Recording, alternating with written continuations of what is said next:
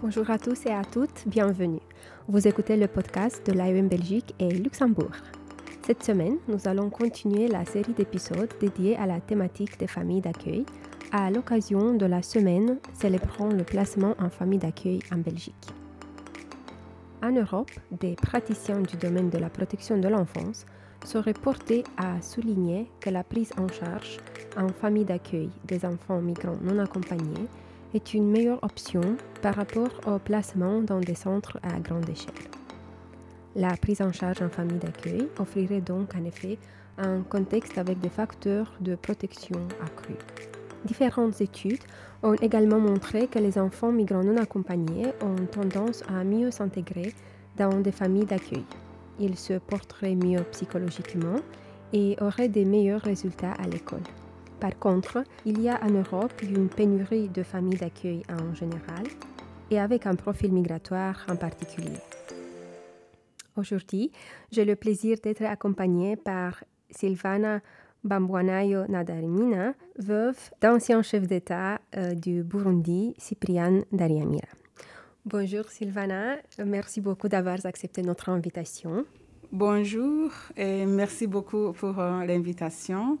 Votre histoire est une histoire particulière et j'aimerais commencer notre conversation en vous donnant la parole pour raconter votre histoire, en nous racontant aussi quand et comment vous avez décidé de devenir mère d'accueil.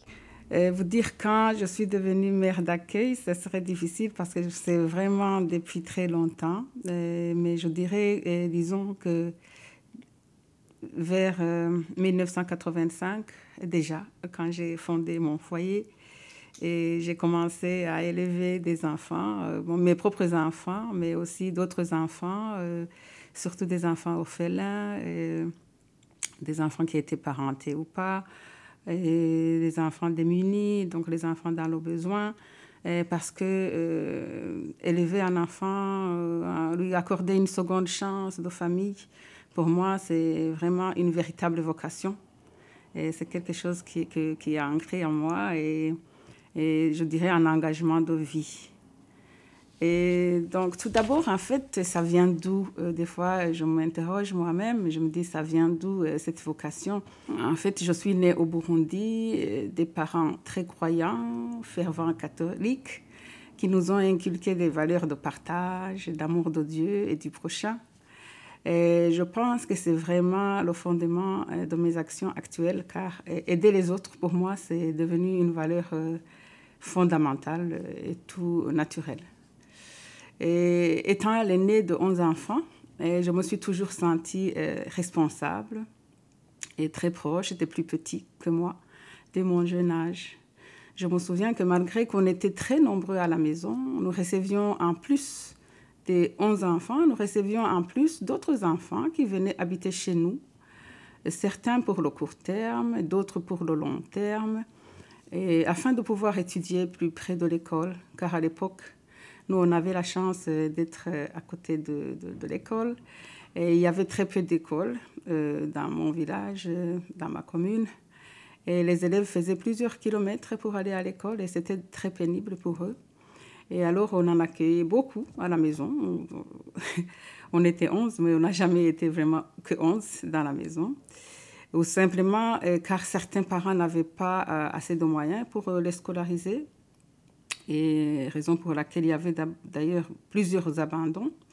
Et mon père, qui était instituteur et directeur d'école, faisait tout pour aider ses enfants et pour qu'ils accèdent à une meilleure scolarisation. On partageait tout avec ses enfants, vraiment comme s'ils faisaient partie de notre famille.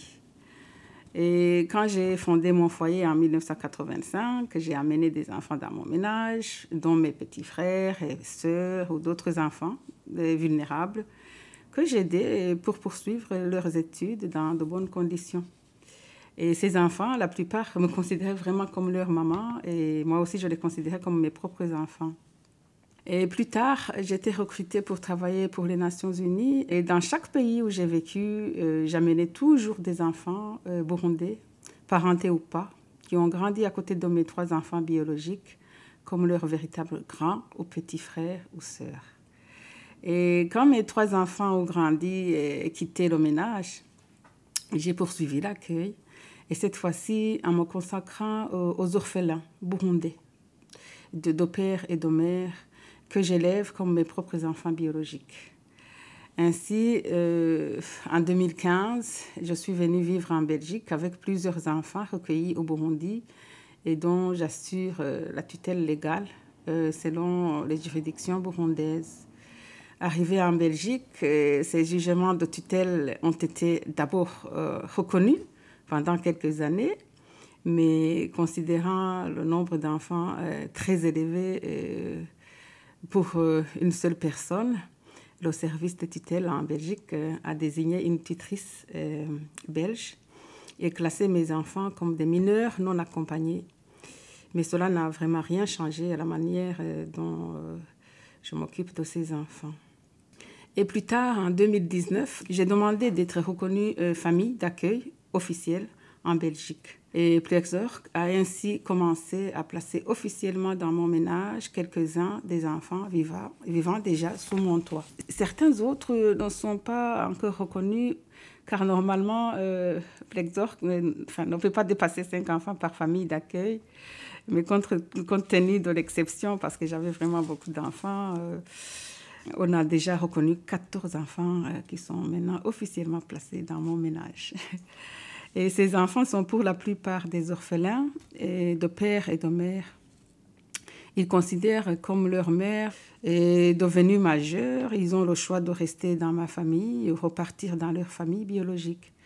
Mais par expérience, comme je vous dis, j'ai commencé depuis très longtemps, j'ai maintenant des petits-enfants. Et aucun enfant n'est vraiment retourné dans sa famille d'origine, car toutes ces années qu'ils passent chez moi, ils établissent leur nouveau repère chez moi et dans ma famille et se sont attachés beaucoup. Ils me considèrent comme leur véritable mère et ils créent des liens vraiment très solides avec les autres enfants, vraiment qu'ils considèrent comme leurs frères et sœurs.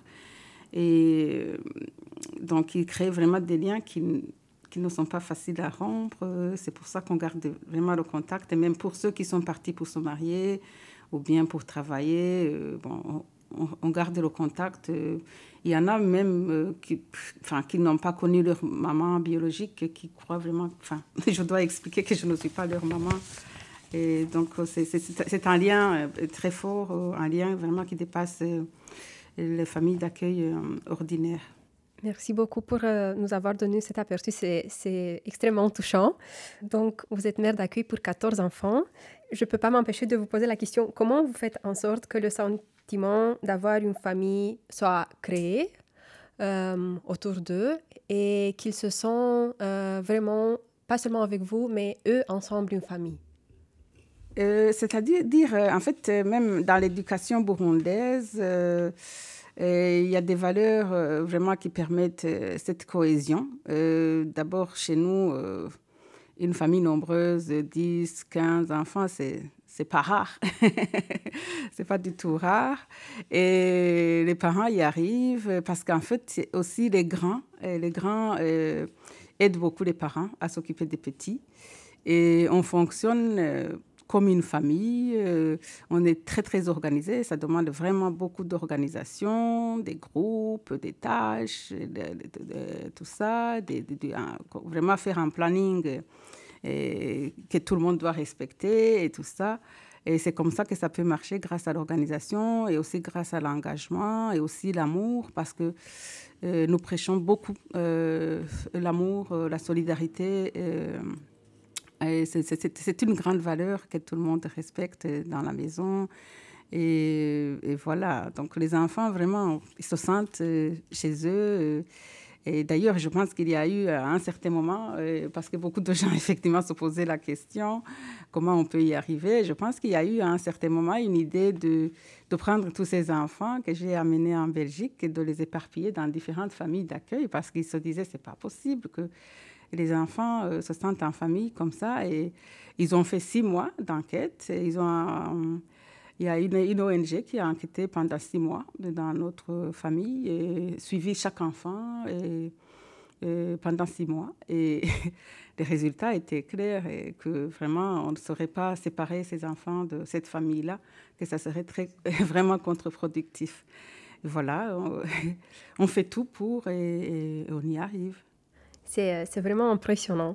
De l'autre côté, je pense qu'on se demande parfois, y a-t-il des aspects du rôle du parent d'accueil qui vous posent des difficultés? Et les aspects qui peuvent me poser des difficultés, c'est vraiment envers ces enfants, certains, et heureusement, ce n'est pas tout le monde. La plupart de ces enfants ont connu une histoire très douloureuse. Ils ont perdu des parents, certains dans des événements traumatisants. Et alors, à un certain moment, comme ces enfants, ils présentent vraiment un trouble de l'attachement très, très fort. Et pour moi, je me trouve parfois vraiment démunie, très démunie. Et pour leur venir en aide, parfois ça fonctionne. Ouais. On donne beaucoup d'amour, beaucoup d'affection, mais vous savez, comme on dit, pour ces enfants qui ont connu ce genre qui ont ce trouble de l'attachement, comme on dit, c'est comme un tonneau, un fût sans fond, on remplit d'amour, mais ça ne remplit pas. Donc c'est vraiment un défi énorme pour certains enfants. Heureusement, il n'y en a pas beaucoup. Mais ici, en Belgique, quand même, avec l'aide de Pleegzorg et d'autres intervenants, on trouve des thérapeutes. Et comme ça, on essaye vraiment d'aider ces enfants qui ont ce genre de difficultés. Oui, j'ai aussi une petite handicapée, mais bon, physique, mais c'est surtout le psychique qui est vraiment difficile à soigner et c'est un travail de longue haleine. Et oui, ça va. Mais sinon, ça va. Le reste, c'est vraiment ça va. Ça nous ramène à une autre question que j'aimerais vous poser. Les agences d'accueil et Pleegzorg compris offrent un soutien aux familles d'accueil. Quel type de soutien obtenez-vous de la part de cette agence? Pleegzorg m'apporte un soutien très, très important. Et chaque enfant a un accompagnant et nous avons des réunions régulières pour suivre le bien-être de chaque enfant qui est placé dans ma famille.